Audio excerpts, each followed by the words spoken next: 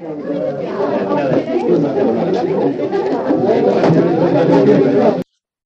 hello and welcome to episode 154 of The Cool Room. My name's David Griffiths. I'm one of your co-hosts. I will shortly introduce my good friend Warren Wu, who's going to introduce Alex from Slow Lane Brewing. We've got a fantastic lineup of beers to taste tonight. Please buy a pack from our online store, which you can find on Shopify. Tonight, just so that you make sure you have the right beers in front of you if you're listening on the podcast, we're going to be tasting the Simple Living, the Regal Authority, the Classic Dark Haze, and then the Liquid Bread. It's a really fun range of beers to round out what has effectively been our online Oktoberfest. There's been some really fun components of that. We've had our old friends from Burnley Brewing on, some great beers there. We were then lucky enough to speak last week with Schlenkerla, live from Germany, so that was a really big thrill. Go back and check out the archives if you couldn't join us live for that. We've obviously got Slow Lane on tonight. We're going to push Oktoberfest into November when on the 10th of November in Melbourne, the world vice president of Weihenstephan is going to join us live in the flesh. Check out our Facebook, check out our Instagram for details about how to come along to that. That's a huge thrill and comes off the back of a couple of years of online shows with Weihenstephan. And already we are delivering beers for our November series of online interviews. We're going to be joined by Double Vision from New Zealand. We have Bright Brewery already lined up. Many more fun things. That's my promoing out of the way. I've made it as quick as possible. Warren Wu, how are you? I'm really good, David. Thank you very much for asking. It's lovely to be sitting here. It's nice. It's weird that you said we're rounding out our Oktoberfest tonight. Like tonight's pretty big, but you'd think that Weihenstephan in live would be kind of rounding out the whole of those series of events, but maybe not. Maybe it'll be sort of mid-November by then, and I know that some people, and some might argue the Germans in particular, are sticklers for things. So I didn't want to push the fact that, first of all, that November the 10th counts as October. I also remember from past episodes that Weihenstephan doesn't celebrate Oktoberfest per se. Yeah. They have their own regional festival, and I didn't want to lose that fantastic event because they heard that I'd referred to drinking beer with Weihenstephan as Oktoberfest. And doesn't Oktoberfest start in September anyway? Yeah, they're like someone at Marcus just pointed out, as I know, it starts in September. Why couldn't it end in November? I don't know. But it has been really fascinating whether or not it starts and ends at any point. Does it end? That's the question. I agree. Will it ever end? No. Yeah, all the beers we've been trying and all these amazing styles we've been lucky enough to be able to sample have been remarkable. Like they've just been some of them are revelation. It's good to revisit different bits and pieces. And Slow Lane Brewing's sampler beers is absolutely right on the mark when it comes to just trying really classic German styles and slight. I don't know if there's little Slow Lane takes on different things as well, but we'll find out from Alex when we say hello to him. So, hi, Alex. Hi, Warren. Hi, everyone. How are you, brother? I'm pretty good. Joining us from sunny Perth. Perth. Yeah, it's only 3:30 here, a few hours earlier. So, normally we ask people to sort of explain where in the world their brewery is and give us a bit of a rundown, but we'll talk about Sydney and Botany in a minute. Yeah. What's happening in Perth? We've got a beer festival we're doing here on Saturday. There's a Main Liquor, one of the big bottle shops over here, is having like a car park party.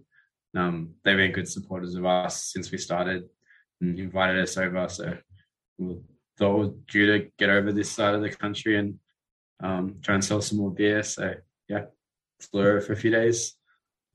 Do you have much of a market in Perth? Like, do you get a fair bit of your stuff over there? I'm assuming because you're there, you're either interested or you do, or you want a holiday. Yeah, I guess we've always holiday in Perth. Yeah. I mean, from when we started, we've always had interest from Perth, like just people hitting us up, telling us we should send up here to Perth. And some good customers over here. Like logistically, it's really difficult. So we need to like sell a bit more beer here to make it worthwhile. So that's, I guess, part of the trip is to try and I think it's a good market. Like there's good customer base and there's good venues, good bottle shops. But I just have to try and make it work logistically, sending pallets of beer across the country. So all right, beer festival, great. That's terrific. And it's a weekend. I'm assuming it's just for the weekend. Yeah, like the beer festival is just on the Saturday. Like I'm here last night, leave on Sunday. Wow. Yep. What we have to tell the rest of the world, like particularly our German listeners, and we'll have heaps of them this week, is that in Melbourne, it's close to, my son has 5 days off school. So we have the Melbourne Cup Carnival on Tuesday, but that means that apparently schools can't go to school on Friday, Saturday, Sunday, Monday, Tuesday. So Blakey's got a 5-day weekend coming up. So, yeah, which is crazy.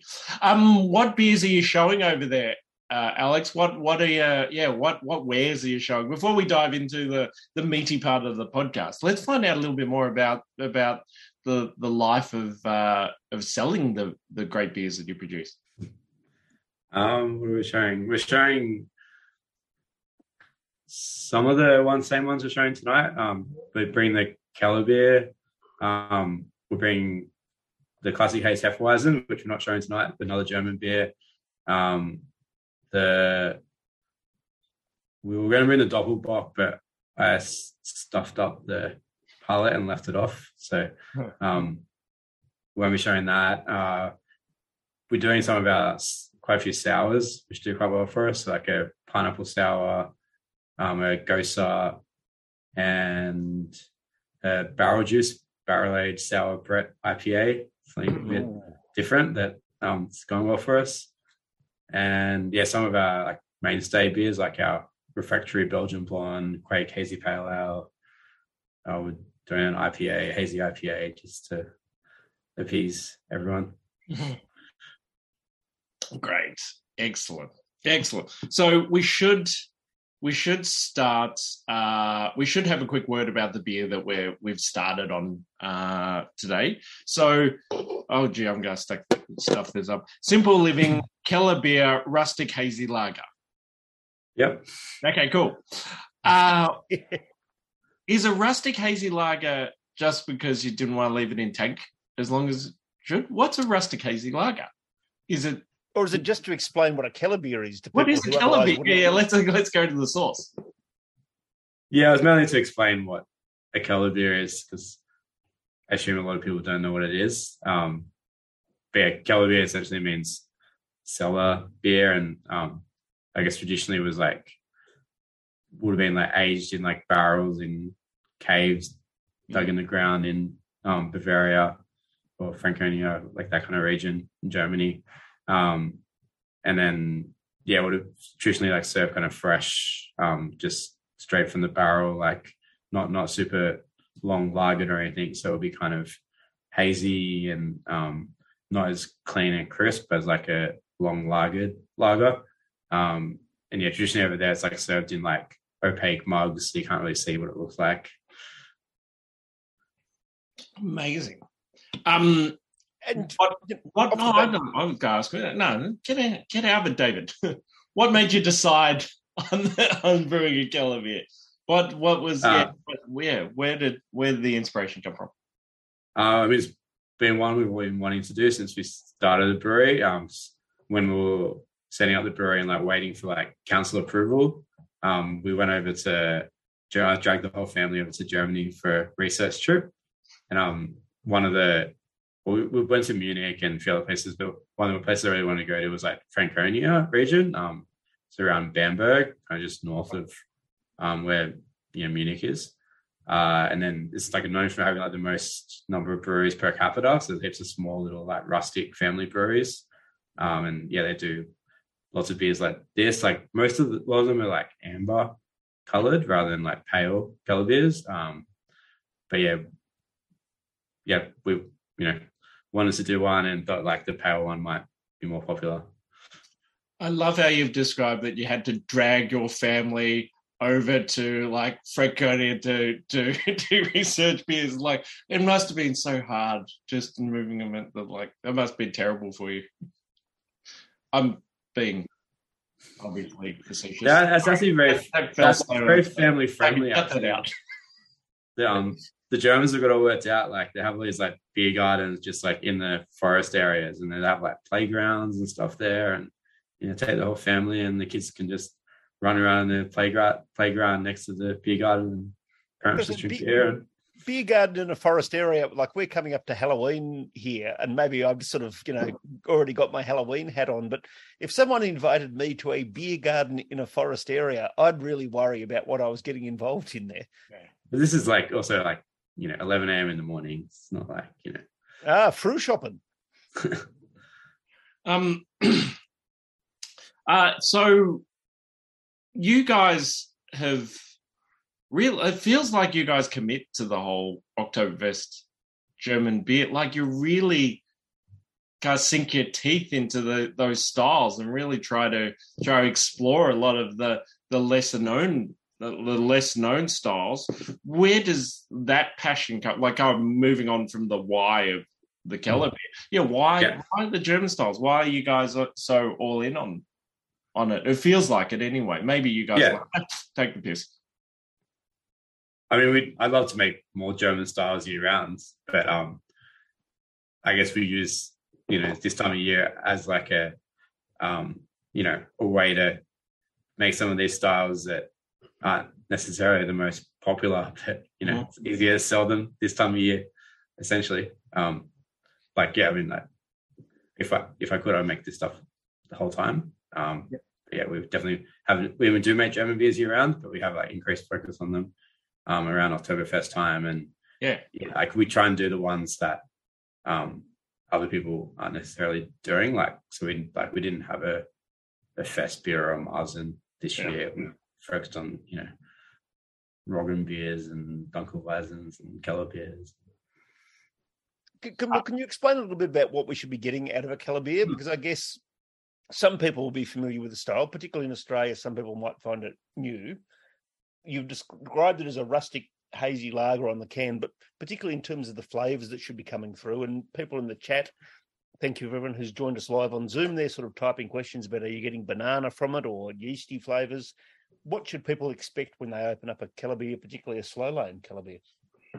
Yeah. So, I mean, it's a super simple recipe. It's just 100% German Pilsner malt and Hallertau hops and the German lager yeast. But I find like, comparing this to essentially like it's a Helles recipe, but comparing this to like a Helles, I get more kind of like doughy kind of bread, kind of raw malt flavors. It's definitely not as clean and crisp. And maybe some more like just yeast flavors that haven't sort of had time to clean up yet. Now, look, before we move on, because we've got a really fun lineup of beers ahead of us, but what we haven't done properly is sort of introduce the brewery, where people can find it, and particularly, again, for all of our overseas listeners who just continue to grow in number, can you describe, we know you're in Sydney, but where in Sydney you are, what it's like? And I've actually paid a visit to the brewery since last we spoke, so I can add to that. So, cool. So yeah, we're based in the suburb of Botany, which is so sandwiched between the international and domestic airport and the container port. So it's somewhat industrial area, but we're quite close to the city, like only 10K ish from the city, and then also quite close to the eastern suburbs and beaches of Sydney. And doesn't have quite as many breweries as Marrickville, because Marrickville is over the other side of the airport and has 20 something breweries, or whatever it is. Still now. Got a few. We got so us and One Drop Brewing just down the street, and then there's at least one more like Beer Fontaine's opening up soon. So you hopefully get a few more breweries there and make it more of a trip for people. So we've been going 2.5 years about there. We have like a working brewery Monday to Thursday, and then we, clean it up and pull some chairs and tables out and make it a bar with a small kitchen. So Thursday to Sunday, which is going quite well for us. So we started serving some of our own food. We have live music on Sundays. Now I kind of made the car park into like a sort of outdoor beer garden, so a bit more space. The big question I had in my mind is that, it's that how do you have so many different styles of beer? How do you manage to produce so much in what is a really quite small space by even, a craft brewery standard? I was so struck by that when I was out there. Yeah, I mean, that's everyone's reaction, like that, hasn't been there before. And it is a very small space. We try and do what we can in a small space, stacking tanks on top of each other.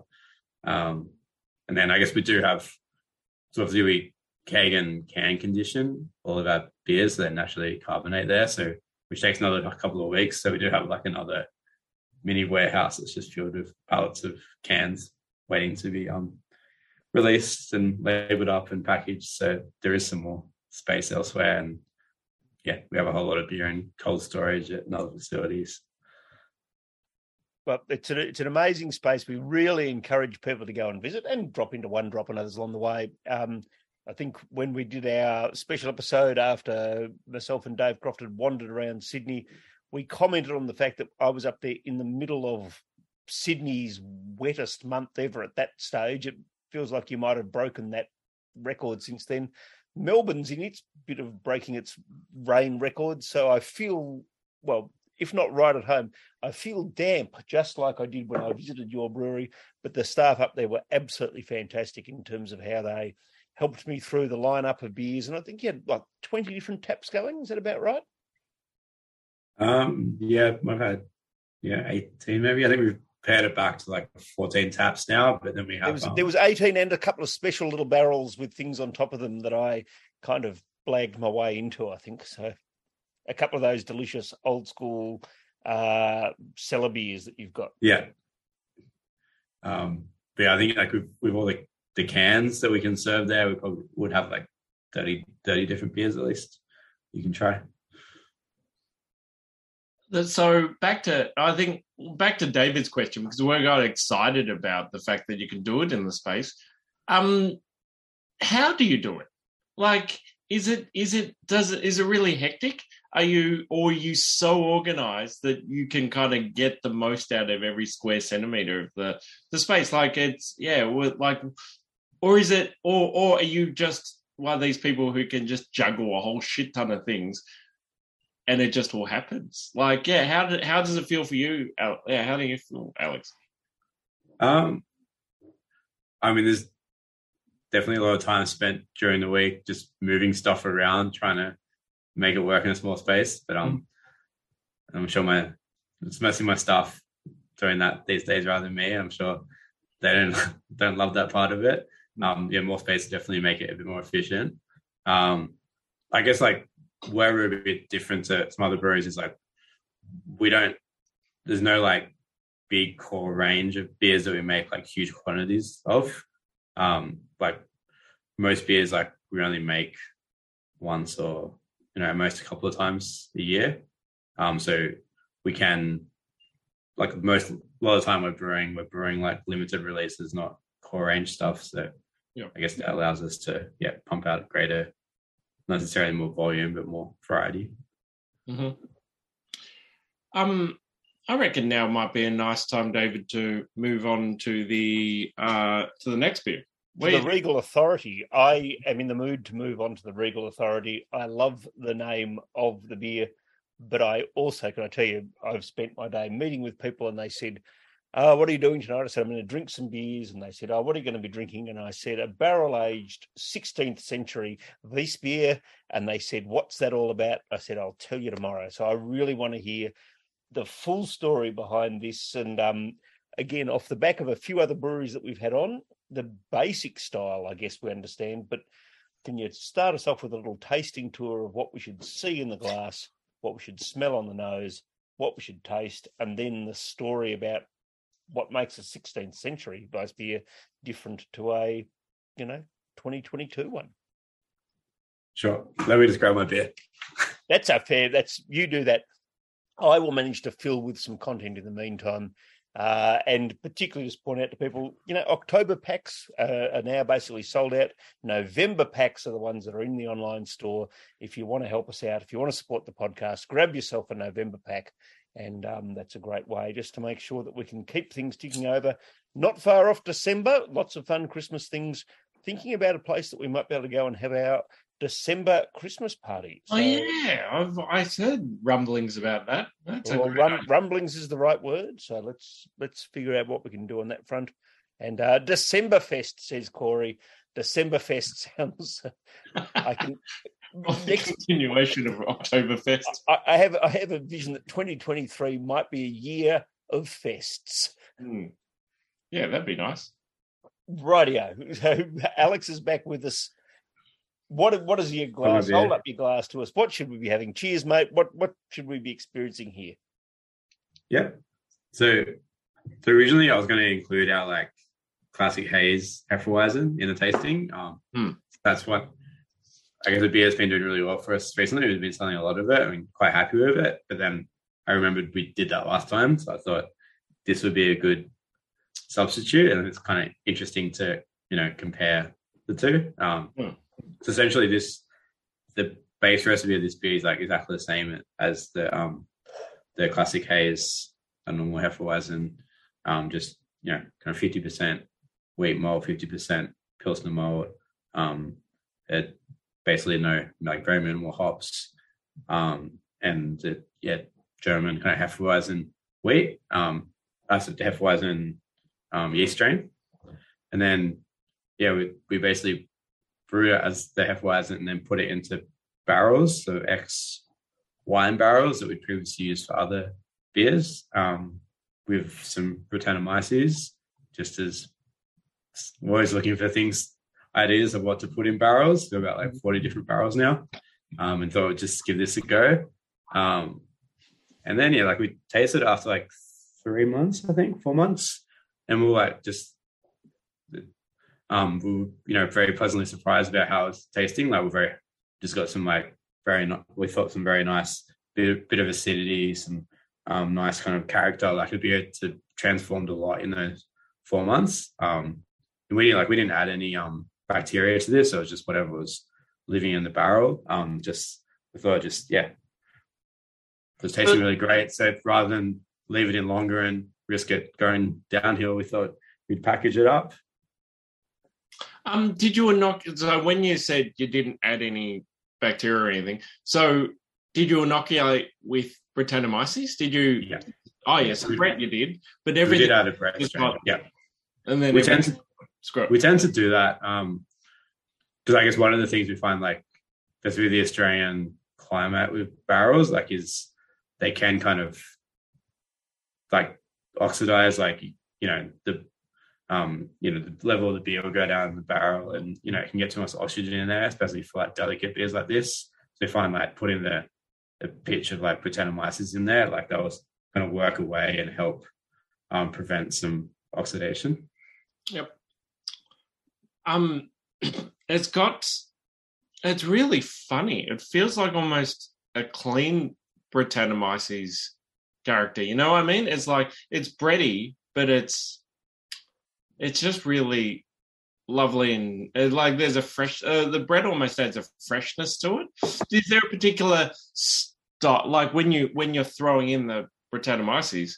Do you use? Do you pick the strain? I know there's different strains. Do you have in mind what strain will work with this particular beer, and how is it really precise, or and what's the decision behind that? Yeah, so with Brettanomyces, I really like the kind of fruity notes you get from it, rather than the super funky kind of barnyard kind of character you can get. So horse saddle is one. Yeah, wet dog. Yeah. So essentially, in the vast majority of our beers that we use Brett. We use like a strain that's known for producing more of the fruity kind of pineapple, tropical fruit kind of flavors. So it's a Brett C. I can't remember how to pronounce it, but it's this strain that was like kind of originally isolated from British stock ales. And it's known for like being more fruitful, less funky. And can I ask, in terms of this, we've got this 16th century bit there. I want to explore that a little bit. Is that the sort of flavors that you have read they might have had back there? What makes it that sort of 16th century? Is it just technique, or is it just a good bit of marketing? I mean, it's definitely some marketing. I wasn't sure. Like, Secret is calling stuff like barrel aged Hefeweizen or something, which. Yeah. Oh, look, a bit boring. But essentially, like, I mean, I think there's some historical accuracy to it, like in that, like back then, beer would have been made in wooden barrels, and they, there wasn't the knowledge around yeast and bacteria, and there wasn't the same like cleanliness standards in brewing. So quite likely, especially with like Hefeweizen type beers, which I presume back then wouldn't have many hops in them. They quite likely would have soured at some point. And then I guess this 16th century is when Weiss beer originated in Bavaria, from my research. And so you're touching on there a bit of your knowledge of the history, and I find this kind of so fascinating. So essentially, what you're saying is that hops add both a preservative and a cleansing sort of effect in the beer, and without them, that's when you get the souring. Is that what, for newer people, is that what you're saying? Partly, yeah. So definitely, like, if we put a lot of hops in this beer, it wouldn't have soured in the barrel.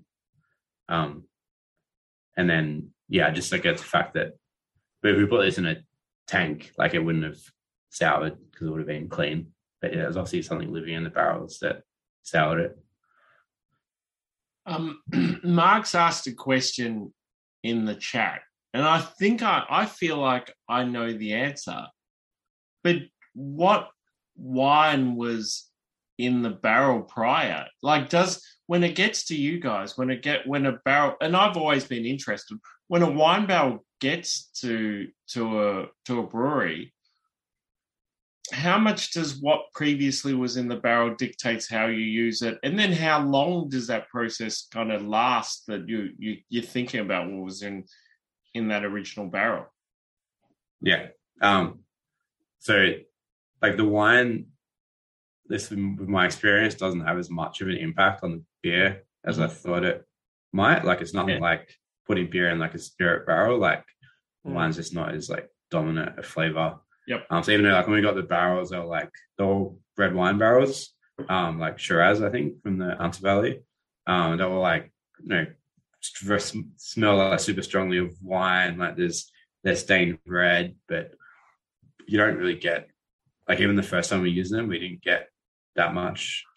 Like, we got no color pickup and from the red wine at least. And wow, even I wouldn't say you really got that much flavor. Also, like, the caveat is like when we got these barrel from the winery, they'd already had like a storage solution in them. Like, they put some liquid in there with some like sulfates, I think, just to stop any like growth or mold or anything. So we had to rinse that out. So that's going to take some of the small amount of flavor. So I think if you got like a barrel straight from the winery, as soon as it was emptied with still some residual wine in there, and maybe put a delicate beer in there, you might get a bit more pick up from the existing wine. Yeah. And did you say you've had a couple of other beers in there between? I mean, do you get much transference of flavour from one batch of beer to another? Do you have to sort of be conscious of what you're putting in after the previous one, or not so much, because I guess by the nature of them, the beers will just be that more flavourful? Yeah, and we also, we give them a good rinse, like fairly aggressive, like hot water rinse, generally between beers. So I don't think I don't think you really get much pickup from the previous beer. Like you get, like I'm assuming like that with the like bacteria that soured this was probably from one of the previous beers we put in it. That even though we rinsed it kind of aggressively, like it's still there's going to be like bacteria that penetrates through the wood that you be difficult, particularly over the length of time the liquid's in contact there. It takes the most infinitesimally small amount to have survived to sort of bloom into something after that. Well, we're back here in the call room for episode 154, the return of Slow Lane Brewing. Alex, out of context, is joining us in Perth rather than Sydney. We're all a bit discombobulated, but the good news is we've got the classic dark haze in front of us. Let's open that up. Let's pour it out. Alex, can you take us on a little tasting tour here of what we should be getting out of the classic dark haze? Last time you were on, I think you mentioned before, we had the classic haze. So let's talk about how those two sort of fit together and, comparisons. So yeah, this is definitely an example where we ran out of good beer names and we weren't very creative here. This is the darker version of our classic haze Hefeweizen, known as a Dunkelweizen, which is a traditional dark wheat German beer. So it's showcasing instead of sort of it's still 50% wheat malt in the beer. We use a darker wheat, and then instead of like a pale Pilsner malt, we're using a lot of like Munich, like which is very like malty malt, and then some caramel malts and some sort of like small amount of like dark roasted malt just for color. So it's, and then from the hops and the yeast perspective, it's all the same, the minimal amount of hops and the Hefeweizen strain. So should be getting hopefully some banana and clove fermentation character, and then it's relatively like kind of full-bodied, very malty, slightly sweet, malt character. So I think maybe this is, I think it's probably a bit maltier and sweeter than some of the German ones. Yep. But yeah, no one really seems to complain about that. I kind of like how those clovey characters kind of tie in with the sweeter malts, and you get almost a strawberry jam thing going on. It's quite alluring. Like it's got a really lovely alluring character, and once again, dry. So that Moorish kind of appeal comes through as well. You think it's dry? To me, so there's a funny kind of not so much dry, probably savory kind of biscuity character to it. Yeah. And that's I really like that. Like it's there's something lifted and biscuity about it. I'm always worried that the beers are too. We make these kind of beers and they're too sweet. Then no one ever really complains about that. So. What's the process of making this guy, Alex? What do you need to do if you're going to reproduce this? So I guess the hardest thing to get right is like the yeast character, because I guess without that kind of like banana and clove flavor, it wouldn't really be right. It'd be a different type of beer. So I guess we experiment a lot with different temperatures, fermentation temperatures, and we have like very like wide kind of fermenters that we can open the top that kind of like help the yeast sort of generate increase esters because there's less kind of head pressure on the beer. So I think it helps with this kind of like yeast forward beer. And like a lot of the traditional like German breweries that make these kind of Hefeweizen and Dunkelweizen beers will have like kind of very shallow, wide open fermenters. When we had Burnley on, they sort of were talking about the way to get esters out of the beers was to make the yeasts not feel 100% happy. It's about how you can push them to the edge without actually hurting them so much that they don't live. Is that how you describe it, or how do you think about it when you're sort of dealing with the yeast? So that's part of it as well. Like you would kind of more like under pitch rather than over pitch the yeast, because then they'll get you more like esters and fermentation to character.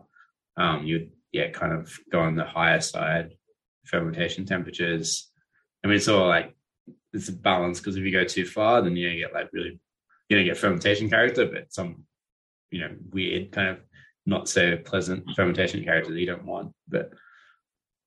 And is that a matter of trial and error, or do you sort of how did you learn this craft? Let's hear about your backstory and about how you have this body of knowledge to manipulate the yeasts and the flavors like this, because this is a very sophisticated beer that no one could make on their first, second, 50th go. How do you learn how to make beers like this? I mean, there's plenty of information out there if you look for it. Like, I've definitely read some, German studies on how to make, Hefeweizen beers and the different things you can tweak to get different flavor profiles. So I guess there's lots of German breweries have been making this style for a long time. So I guess there's lots of, they're not trying to reinvent the wheel. Like there's like lots of information out there. I was just trying to make it sound so difficult that no one enters this bit of the market and tries to challenge you, brother. I'm just trying to make it, But yeah, I mean, I think this is the second time I've made this beer, and like I'm much happier with it this time. Like, so I guess we definitely tweaked stuff since last time. Were there big changes to what you did?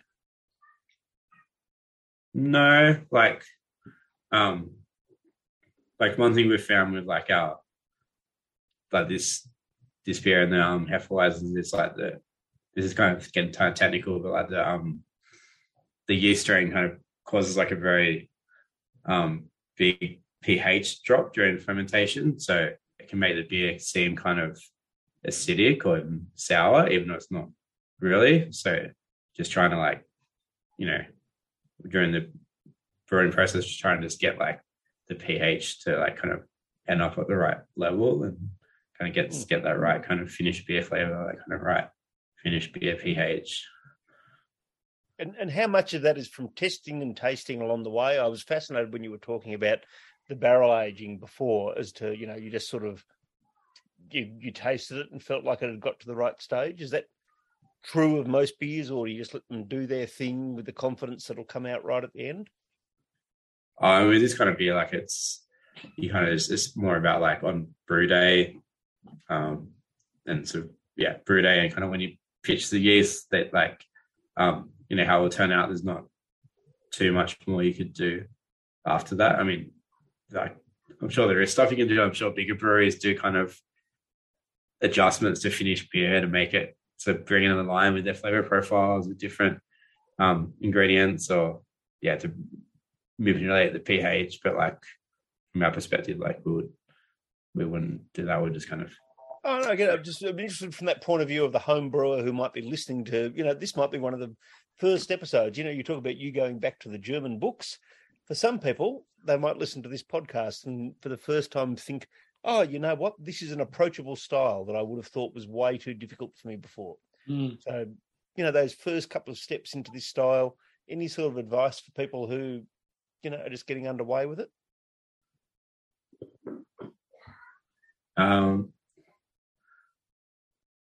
Or make a couple more, pale ales first. I think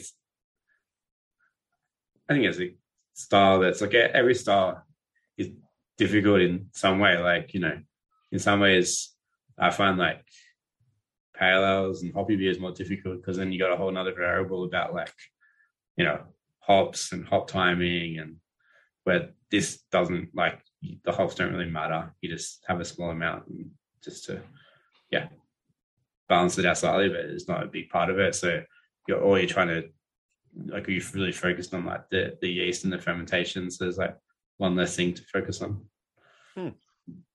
Damo's asked a more scientific kind of brewing question. Do you play with the water profile for this beer to help with the pH? Is that one of the changes you made from the first time that you brewed it? Yeah. So like every time we brew a beer, like we'll look at like the water profile. So both in terms of like the kind of the minerals sort of makeup that we want in the finished beer, and also like the pH levels for the mash. Yep.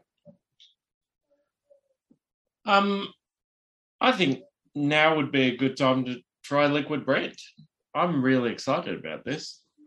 This is a great beer. I love the Liquid Bread. Let's get on to this. And a reminder to everyone in the Zoom room that you can type your questions in. I'll keep some notes here about the order of the questions, and I'll get people to open up their microphones and ask them direct to Alex. It's a great reason to join us live here in the Zoom room. Thank you to everyone who's done that tonight. Thank you to everyone who's been doing it lately. If you're listening to the podcast for the first time, we tend to record at about 6:30 on a Thursday night, Australian time. Feel free to check out our Facebook, check out our Instagram, and you'll get the links to come and join us live. Mr. Warren Wu, do you want to lead us through the beginning of the Liquid Bread? But more importantly, Alex, do you want to give us a bit of a tasting as to where we should be starting with the beers and the flavours that we're getting here? I did what I used to do when I ran a restaurant there, which is as someone put something into their mouth, I asked them a question about what they were tasting. So, yeah. Alex, take your time. I'd be interested, Alex, if you like in talking about the beer, if you mind commenting about the sweetness, because like it's an interesting conversation. The Liquid Bread's obviously sweeter, but it makes complete sense with the weight and the balance of the beer. I'm assuming that's an important part of how you're producing the beers and what you're keeping in mind when you're making a beer like this, and even the dark haze. Yeah, so this beer to me is like definitely on the sweeter side. And I think again, like I think lots of the German examples wouldn't be as sweet and malty. This is, I think, a bigger kind of fuller beer, which we just deliberate because we find like basically like darker beers, like people expect it just based on the color to be like full bodied, and especially when it's sort of like 8.5% alcohol. So, kind of make it that way because I think it works. Like, not really. I'm not really expecting this beer to be like super like sessionable and drink multiple of them. It is like more like a full body kind of sipping beer. Can we ask about the German examples, perhaps, that you're talking about there? And again, particularly for Australian listeners rather than our overseas ones, what other Doppelbocks might they be able to get their hands on? Do you have sort of particular overseas examples that you think of for this style? So I always forget which one's what they're called, but there's the Weiheim Stefano one I had the other day from your pack, I think. Oh, yes. So that's a good little bit of a plug. Just a reminder to go and check out the Cool Room store. Grab the Weihenstephan one. And are you thinking Corbinian, or are you thinking they might have been? I don't think they've got a directly named Doppelbock, do they? No. I thought there was, wasn't there? I think... No. I don't know about the rest of the Cool Room, but I think the Corbinian's got a similar sweetness to it as this. Like I know you say a lot of the German examples are drier. Oh, Damo, of course, is a speed tupper. Vitus. Oh, there you go. Mugs as well. Vitus. Now, the Vitus, as Mug says, is a Hellesweizenbock. Oh, yeah, there you go. Well, bloody hell. The Corbinian was the one that I was thinking of, yeah. Yeah, that's what I was thinking. So, I mean, actually, when I had that, it was sweeter than I thought it would be, a little more full-bodied. And I don't know, sometimes it's hard to know these things because obviously if you get the beer, it's had a long journey from Germany and sat on the shelf for a while, it might taste a bit thinner and than you would expect, and it's just because it's aged. So maybe that example I had the other day was a bit fresher. So yeah, it was like I thought it was a bit closer to our liquor bread than what I was expecting. The Salvatore, the worst German accent ever by Pilana is the other one that Damo's just put in. Yeah, I think you're right there, Damo. I reckon I've had that. And there's a double bock. But yeah, it's funny how in our heads, like the German examples probably tend to be drier, but yeah, in reality, a lot of the time that malt sweetness does come through. And I think your Doppelbock's a great example. I think it makes sense with the styles I've tried, and it's really tasty. Is it with these ones? Do you put a focus on trying to find German ingredients? Like, do you make an effort to go out there and go, if we can find the German equivalent, we'll use that? Yeah, I mean, it's pretty easy to get German like ingredients, German malt. So like if we're making a German beer, like we tend to just use German malt just because we know how it will taste. Like when a lot of ways I would rather use Australian malt, but I haven't had the time to kind of brew test batches and compare to how it would taste. But yeah, maybe hopefully at one point, potentially we could make this, if we could make it with Australian malt and have it taste the same, then I would do that. But I'm a bit time poor and lazy, and I know if we make it with German malt, it'll be great. So I've been doing that up to now. Can I ask, because we've often asked some of our brewers of late sort of what food they would pair with the beers that we've been having, and in particular now that you're venturing a little bit more into food out at the brewery for people who are visiting, if you were going to do a little tasting palette to go alongside each of the beers that we've had tonight, what would you be suggesting? What would have you put with the Simple Living, and how would you have constructed food? Would you have done it around sort of German-themed beers, or would you be doing something a bit more Australian-influenced? Oh, it's a big question. Or just toasties, from the way. We have at the moment we have like a German-themed menu at the brewery, but it's largely like 5 or 6 different types of sausages that are paired with the beer. There's no shame there. Can I just say that's ideal. I think that sounds amazing. Yeah. So I think they're actually, I have a mind blank what the sausage is called, but there's actually a sausage that has like Bock in the name, which I think is designed to pair with Bock beers, obviously. So that would be a natural pairing. You need to put that on your social media tomorrow, or send it to us so that we can put that on ours, because that sounds perfect. Can I say? But yeah, we have like a 5 different, like a sausage platter with 5 different sausages that we've put beer pairings to. But I'm sure there's like lots of other non-German food that would pair equally as well with these type of beers. Definitely like the Doppelbock, I'm thinking like either like a kind of hearty, meaty dish, or even dessert maybe. I get that, but I'm also thinking sort of that sauerkraut, something to cut through the sweetness from time to time as well. That contrast of flavors can be really fun. Yeah.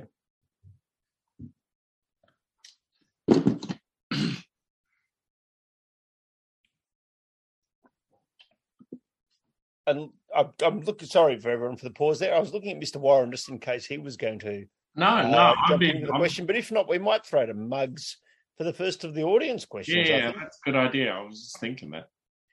Mr. Muggs, feel free to unmute yourself and fire away. Thanks, guys. Hi, Alex. I probably haven't been paying enough attention, but I'm just checking to see have you done a Weizenbock at all? We haven't yet, but we definitely will because, yeah, that's definitely one of my favorite styles. So if we'll definitely, if we haven't done it before next Oktoberfest, then we'll do it for then. What's a Weizenbock? It's like a Bock, but it's somewhere between a Bock or Doppelbock and a Hefeweizen. Okay. Yeah. As opposed to being a lager. So what we might ask either Alex or Mugs, in fact, we might get everyone in the room to do their own continuum of where beers fit. Because I always just find the phrase, apart from the else, Dunkelweizen confusing because I'm thinking both dark and white at the same time, which is my very schoolboy German just interacting and causing me trouble. Is Weizen wheat? Or I think Weizen is wheat. But then I go to Weiss and white. And there's a lot of complication there because Weiss beer means white beer. Yeah. But it also means it tends to relate to wheat beer as well. But Weizen means wheat. Yeah. Very similar words, but you'll often find on a pale wheat beer, Weiss beer, which just mean a white beer. Yeah. I think a Weizenbock is just like a strong wheat beer, so you can either be a pale version or a darker version. Yeah, but most are a dark beer. As mentioned earlier, Vitus from Weihenstephan. Oh yeah, okay, yeah. Now we've got that's that. one of the few pale Helles Weizen box. Like there's not many around. In fact, I can't name another person. If anyone out there listened to that conversation and figured out what it all meant, feel free to email me. I totally understand. But some of that stuff, I think it's a really interesting thing, and it takes us back to that question we had at the very beginning about how do average Australians interact with these styles of beers, and how are you finding that?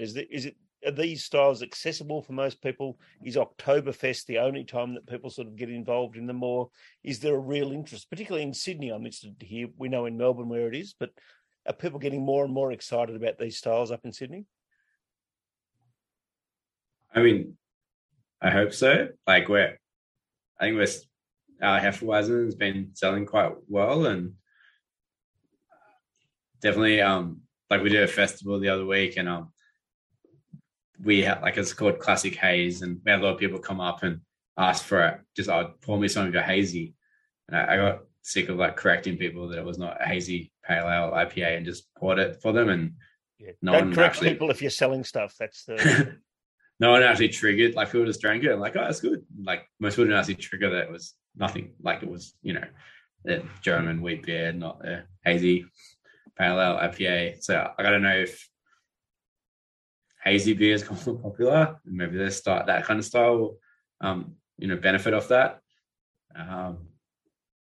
Things like a Doppelbock, I think just so well as just a big, strong, dark beer that's, a bit different.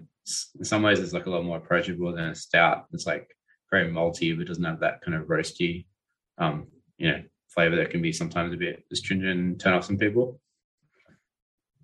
I think also with that phrase hazy, people now just associate it with being an accessible beer, and perhaps particularly people who are newer to the style go, oh well, that's usually fruitier. It's not going to be sort of sour. Well, it's not going to be bitter. I think people like it because it's fresh tasting and it's got some almost fruity notes, but it's not bitter. You can edit that out later. Just a question, one for the Times perhaps, is given the recent floods and current floods, indeed, in inland New South Wales and inland Victoria, which covers my hometown, hence my interest, do you see that affecting malt supply? I don't know actually when it's grown in these areas, but certainly a lot of grain is, and prices, and is this something that's going to be a bearing in what you decide to make next year, given there's going to be an impact agriculturally potentially of Australian malt if it's in these affected areas? Yeah.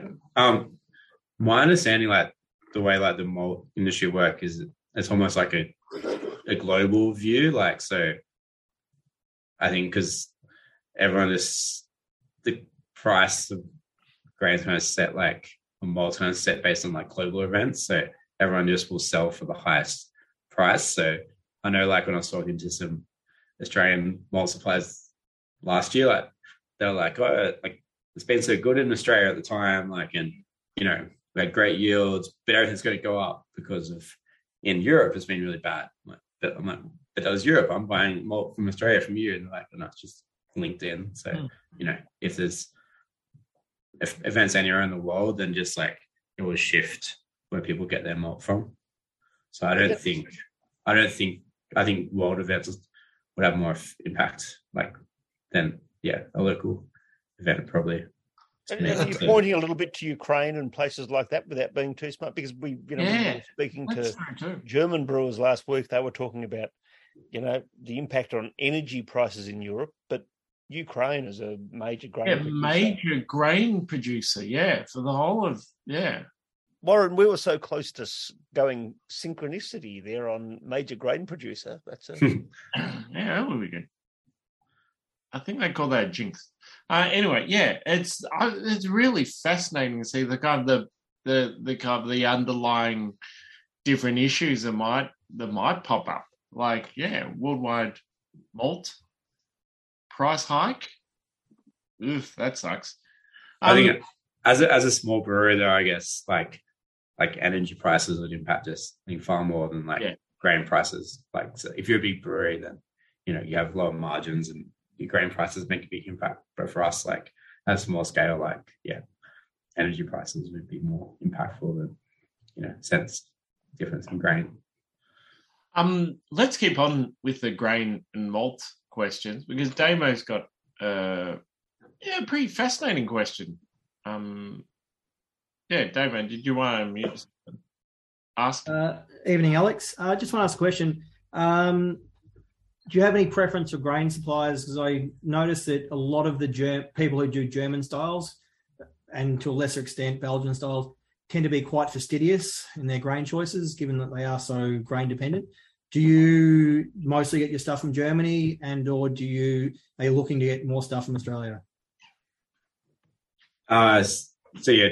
Generally when we're doing like a German style beer, like we'll use German grain. So like the two big ones that are imported into Australia and easily accessible is like Weyermann and Westmalle. Yep.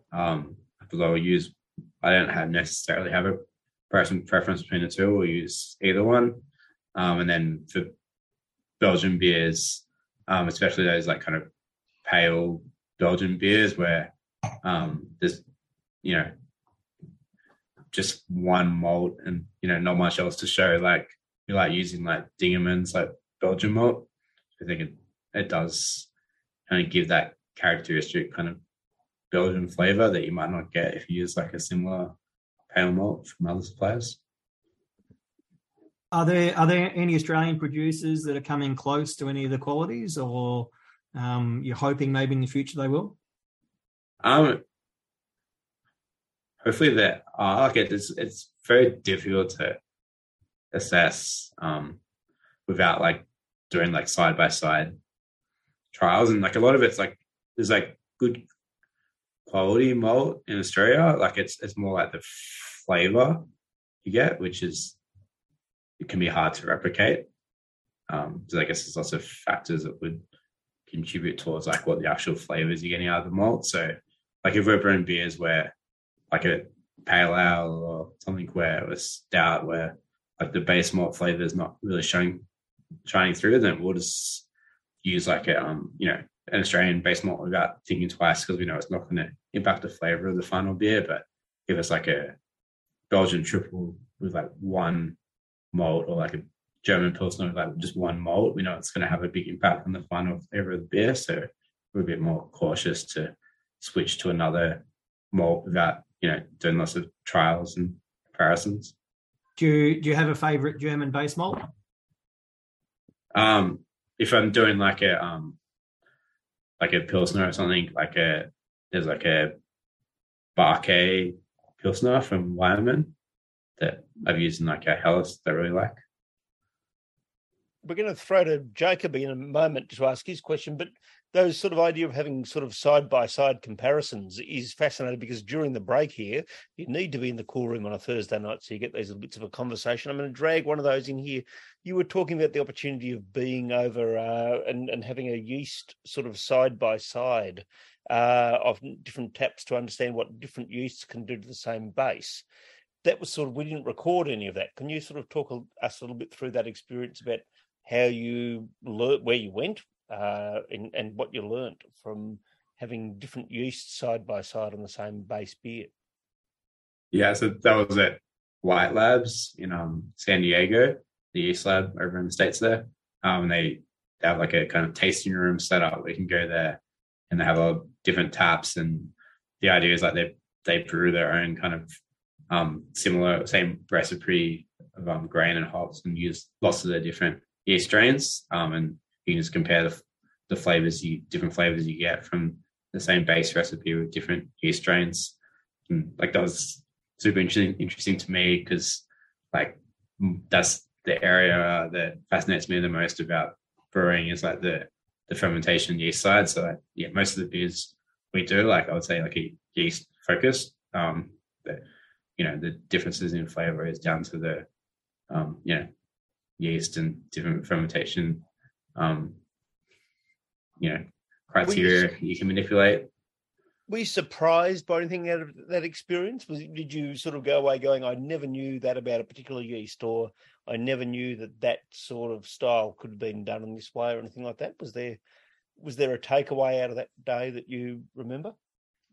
It was quite a long time ago now, but nothing that specific, more that kind of reinforced my view that like you can make the same beer with two different yeast strains and it will taste very different, and like people wouldn't believe that that was the same beer, just different yeast. Like I think it has such a big impact on the flavor. Thank you for letting me go to that little tangent there. Jacob, if you're still there, to change tacks completely again, ask your question, brother.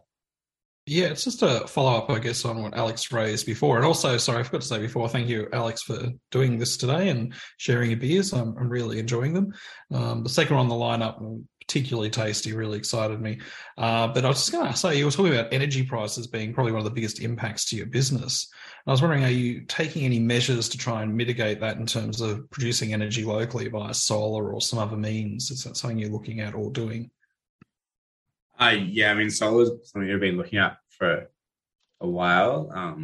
But I guess if we like own the building where the brewery is, probably already have solar, but like we're leasing the building, so it's a bit more complicated in terms of, installing it and, seeing who pays for it and the payoff period and that kind of thing. But definitely like that's more front of mind that we need to do it sooner. Because sounds like energy prices, electricity bills are already quite high, and it sounds like it's going to get worse. So.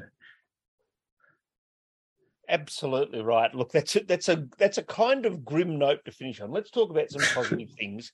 First of all, if and when, and it's not going to be too far away, we sell out again in the Cool Room Shopify, where can people in Victoria and Australia get your beers? And then more generally, where would you be advising people in Australia to grab your beers from if you're not coming to the brewery there in Botany?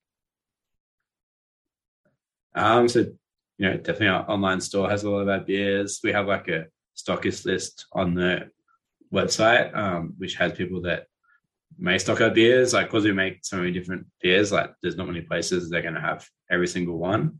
But if you start with that list, then that will hopefully get you somewhere local that is likely to have some of our beers. Good answer. And where do we find your social media? Like, we'd love to see the new beers coming out. What's the handles, as the kids would say? Yeah, it's Slow Lane Brewing, or the Instagram and Facebook, and we don't really use Twitter, so. No one other than me uses Twitter. I just keep on saying that and hope that one day someone else will. But Alex, look, thank you tonight. It's been fantastic to have you back on again. The beers you make are fantastic.